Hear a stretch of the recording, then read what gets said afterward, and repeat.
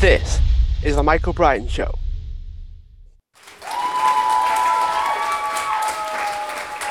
Hi everyone, welcome to the show, and today I am joined with Jordan Wilkes, who is the founder of Stride, which is a sustainable and ethical fashion and clothing brand. Jordan, thanks for being a guest on the show. My pleasure, Michael. Looking forward to having a good chat with you. Before we dive into any of the other questions about like sustainable fashion and your mission for Stride, I noticed you have a dog as a CEO. Would you be able to share the story behind that? Yeah, of course, mate. I'm a huge dog lover. So my whole life I've grown up with dogs, and when I was, starting the business from home, my dog at the time, he was an inside dog, so I was with him all the time. And because I'm a solopreneur, I'm a solo founder, I had really nobody else to bounce ideas off. So in a way, him always being next to me was like sort of my right-hand man. So I thought it'd be sort of a cheeky initiative to make him the CEO. And a few times on our socials and whatnot, I've proclaimed that my dog Mo, he sadly passed away, but he's our official CEO. So I just thought something a little bit different. Sometimes businesses can be a little bit too serious about things, and they have official CEOs and CTOs and whatnot, all these C-suite executives. But I thought, why not? Let's get a canine CEO to start the job right. It's a shame he's passed away, to be fair, because I was about to ask him what his responsibilities were. Okay, yeah. Well, for what it's worth, not long after I rescued another dog, now she's the CEO. She's taken over that role, and I think from memory, because I do this pretty cool thing with Stride called Dogs of Stride. So a few of the customers, I'll send in photos of their dogs and tell the story behind theirs, and they give themselves certain jobs. So I believe one of the customers she sent in photo of her dog, and he was the chief food officer. So he loves his food, so he was in charge of that. Another customer sent another dog. It was her Jack Russell, and apparently this Jack Russell was a big love sponge. So she was the chief love officer. Nice. And I think what was my current dog? Can't remember what hers was. She had another C-suite ridiculous job. Just because I feel as though with my clientele being very consciously minded, and a lot of them are vegans, in that they do appreciate animals in the world, and I think most people are dog lovers. So why not put dogs to the forefront of the business? Yeah, it was just something really interesting about it, because a lot of business owners do have like a team or pets and those kinds of things, and every now and again they're like VAs, right? Yeah. Or assistant.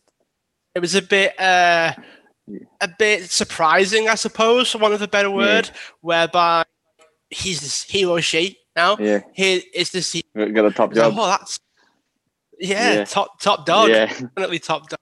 Yeah.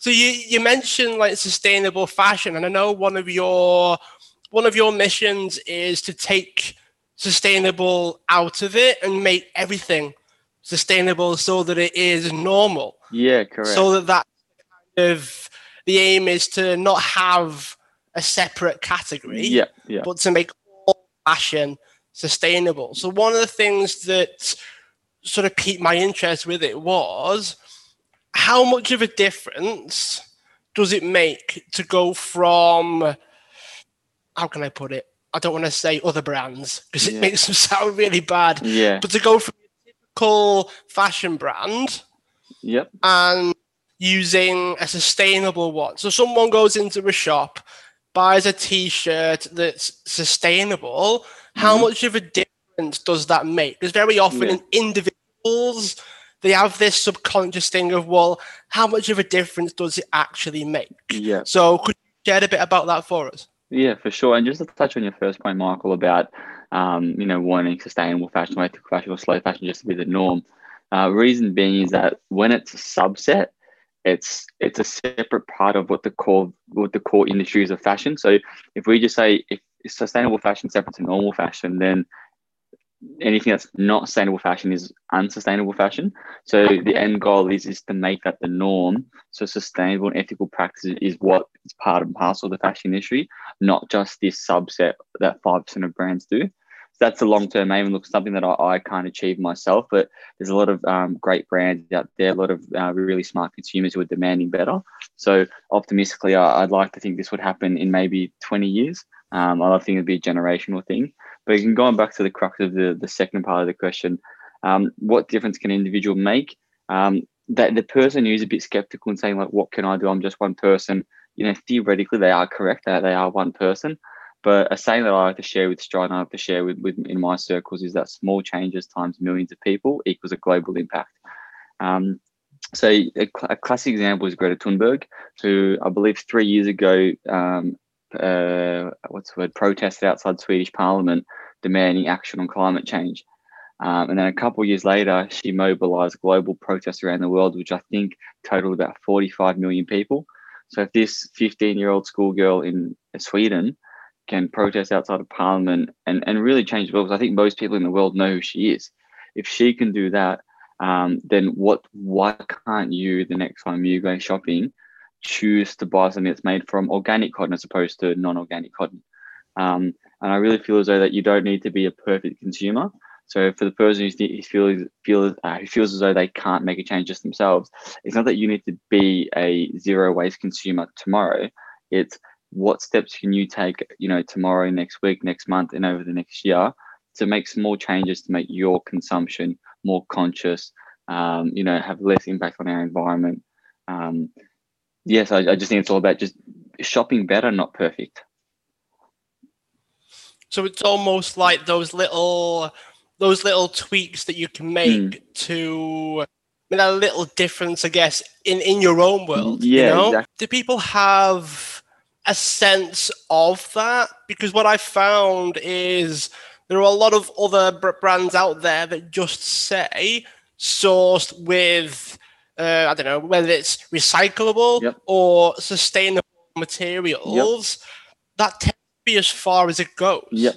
So in my mind, I have more information than most, thanks to people like yourself. So I know what that means.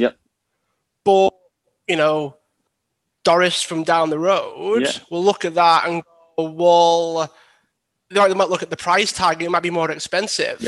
Or they might get a weird look as they walk out the shop or whatever the case is. So it seems to me like there's a bit of a barrier between, people get it, but then if someone's a little bit on the naive side, it's not translated as well. Yeah, correct. Is that something that you're changing with Stride? Yeah, that's definitely want to try to do. And I think at the end of the day, an empowered consumer is a good consumer.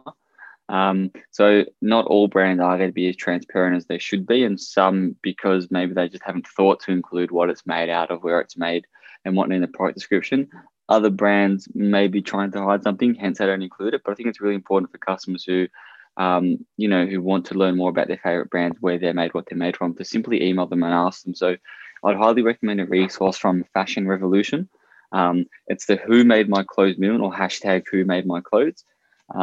And that really focuses on the people making the clothes. So it's more on the ethical fashion side about, are they getting paid a living wage in safe conditions and stuff like that. But what's been quite prominent in the last 18 months, I've noticed, is like what's in my clothes is quite a big one now. So people are asking like, what is in their clothes? So it's not good enough anymore just to say cotton. You either know what it's blended with, if it's organic cotton, if it's got certified. And there's plenty of materials nowadays, like some really cool sustainable materials I quite like is hemp and linen. Tensile is really cool. Even with like swimwear products and activewear products as well. There's a really cool fabric called Econyl. I can never pronounce properly. It's ECONYL. I've heard about 8 different pronunciations for it. Some say Econyl, some say Econyl. You can take your pick. That's a really cool fabric that's made from recycled nylon. So I think fishing that's in carpet, they turn that into really cool activewear and swimwear. So I just think it's really important that if you don't know, if you don't have the answers to questions, ask the question. And if the brand doesn't get back to you, then I think that shows you that they don't really care about their customers and or they're trying to hide something. Is there anything that's a bit more outrageous that you've come across? Like you might say, wood can be made to make underwear or socks or something. Is there anything that's like pretty outrageous that you've come across? Yeah, one thing that blows my mind probably more than it should is that a really cool leather replacement is made from pineapple leaves. So it's called Pinatex, and that's spelled Pinatex for anyone who wants to research that. Wow. To be honest, it just blows. Like, I know we can do really cool things. How we've flown to space and done amazing things as a human race, but that just really just baffles me how you can turn pineapple leaves, into a leather substitute. And look, I've researched how they do that, and it's amazing, the process. But I highly recommend anyone out there who's probably just heard about this for the first time and thinking, how the hell can you do that? Check it out, because we can do some innovative things when we put our mind to it. So that's probably one that definitely strikes me every time I think about it. What's the difference? Have you tried it yourself? Have you been given like leather and pineapple leaves side by side and tested them to figure out what the difference is? Yeah, I've seen them in person. With the Pinatex, it's got a slightly different texture to leather. It's probably not as smooth. It is still quite smooth, but leather's just sort of, you can effortlessly sort of run your hands. So with Pinatex, it's got a bit more of a firmer property. But from a visual point of view, it can look almost identical. I think the natural color of Pinatex is kind of like a softy white yellow, but you can always color that as well. But I found it to be a fantastic substitute. Would you be able to soften it in the same way? Like with leather, you've got obviously like softeners, and you can sort of manipulate leather, can't you, a little bit, so that it's a bit more comfortable? Is that the same? I believe you can. If I'm being perfectly honest, Michael, I'm not an expert in Pinatex. I've got a really cool brand on board who they specialize in it. But I just don't want to give any false advice.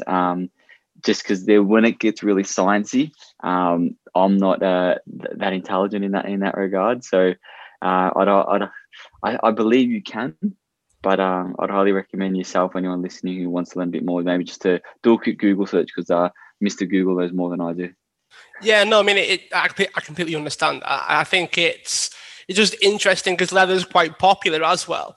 It occurred to me that wouldn't it be cool if that could be made more well known? And I know people buy leather and that's quite tough, tough to wear. And obviously you sort of wear it in, similar to shoes, right? You wear them in, and they get more comfortable.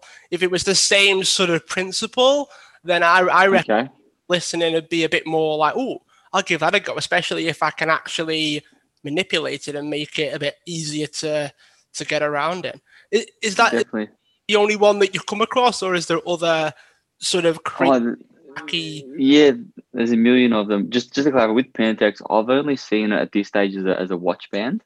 I'm not too sure if possible, maybe with shoes and pants and whatnot. But in terms of other ones, like the one I mentioned before, Econal, I thought was really cool. Econal, however you want to say it. Another cool one's Reprieve, which is made from recycled plastic bottles. So that's really popular for activewear as well. I'm really fascinated by the ability to regenerate fibers. So with those two that I just mentioned, I think they're amazing, especially Econal, because it essentially emulates a virgin nylon. But without all the processing that goes into creating virgin nylon to start with. So they're probably my two favorite recycled ones, and their Pinatex probably my favorite sort of naturally derived one. It's interesting you brought up plastic bottles as well, because someone with a more sort of bigger thinking mind might go, well, we clean up the oceans with plastic bottles and put that towards clothing that we can wear that's very sort of similar to what people are used to wearing. So there's definite scope for almost killing two birds with one stone. Like you're sort of cleaning up the oceans or whatever place where plastic bottles tend to accumulate, and you convert the things that we can then wear. What happens to the material after that? And what I mean by that is, using the plastic bottles as an example, when we finish wearing our clothes and we finished, so they're in the bin, they're doing their whatever it is, they end up back in the oceans again. So we're repeating this cycle, or are they completely able to be broken down and then reused again? Well, you're talking about the recycle. Let's just say like a recycled jacket that's made from recycled plastic bottles. What happens to that jacket after that person's finished consuming that? Yeah, because it seems like if you're replacing it, if you're replacing something like cotton or nylon with, say, the plastic bottles as an example, if it ends up back in the ocean anyway, really, you're helping in terms of it's now no longer nylon or cotton, but the other problem of everything ending up in like waste disposals and all kinds of other places, that doesn't solve, does it, if they end up in the same place ultimately? Yeah, I think it brings up a great point. I was chatting to one of my the brands I've got on board, and she was talking about how brands who are regenerating old materials into new products. She talked about how it's not the best end solutions. Similar to what you're saying there, in that it's not a way to make it more circular. You're just recycling. Like what happens at the end. So I think it's a really good point, and what's really on the rise in the sustainable fashion industry, especially in swimwear, is what's essentially like a slow biodegradable fabric. So fabrics that so they won't biodegrade whilst you're wearing them, at the beach, which obviously would be horrible. But the ones that are made particularly so that when you do want to dispose of them, you can put them in your compost and they can be biodegradable. Now, I think that's a fantastic end solution, because at the end of the day, not everything that's recyclable is recycled. So it's all good and well putting, your plastic bottles into bin and wrappers into the recycling bin. But unfortunately, the stats vary depending on what you read, but it's typically under 5 to 3% of products actually get recycled. So I think it's just a really important consideration, just to reiterate that not everything that's recyclable gets recycled. Hence, end solutions are the ideal. Sorry about this. Sorry about the sneeze, Michael. Oh. Okay, sorry. I'll be sorry. A few minutes break if you want, just to. No. So literally it's going to come back any second now. Sorry. I think I finished my point anyway. It's all right. Sorry, mate. It's okay. I always edit the shows anyway, so I'll just make them. Yeah. Bit weird, really. Make them sneeze, but there we are. Okay. So next question is, okay, I know where I am. One of the things that I did find during my vicious Googling, there are materials out there that it was a video. I don't know how far down the production line it is. Yep. I saw something that looks like plastic, but then it dissolves in water. So once it touches water, it kind of evaporates, which I thought was very fast. Is it a cleaning solution? As long as it's not for like swimwear or something like that. I imagine it being quite helpful, because if it's a replacement for like plastic bottles or something like that, it seems like it's quite helpful. So there's a lot of advancements as far as what materials we can use. Yep. What sort of things do you do to keep up with like the recent trends and the changes that you're making? Yeah, I think that's a really good question. It's something I actually spoke about on my LinkedIn recently about your information diet. So I think it's really important to not be stagnant and, read something 5 years ago and just believe that's the way it is moving forward.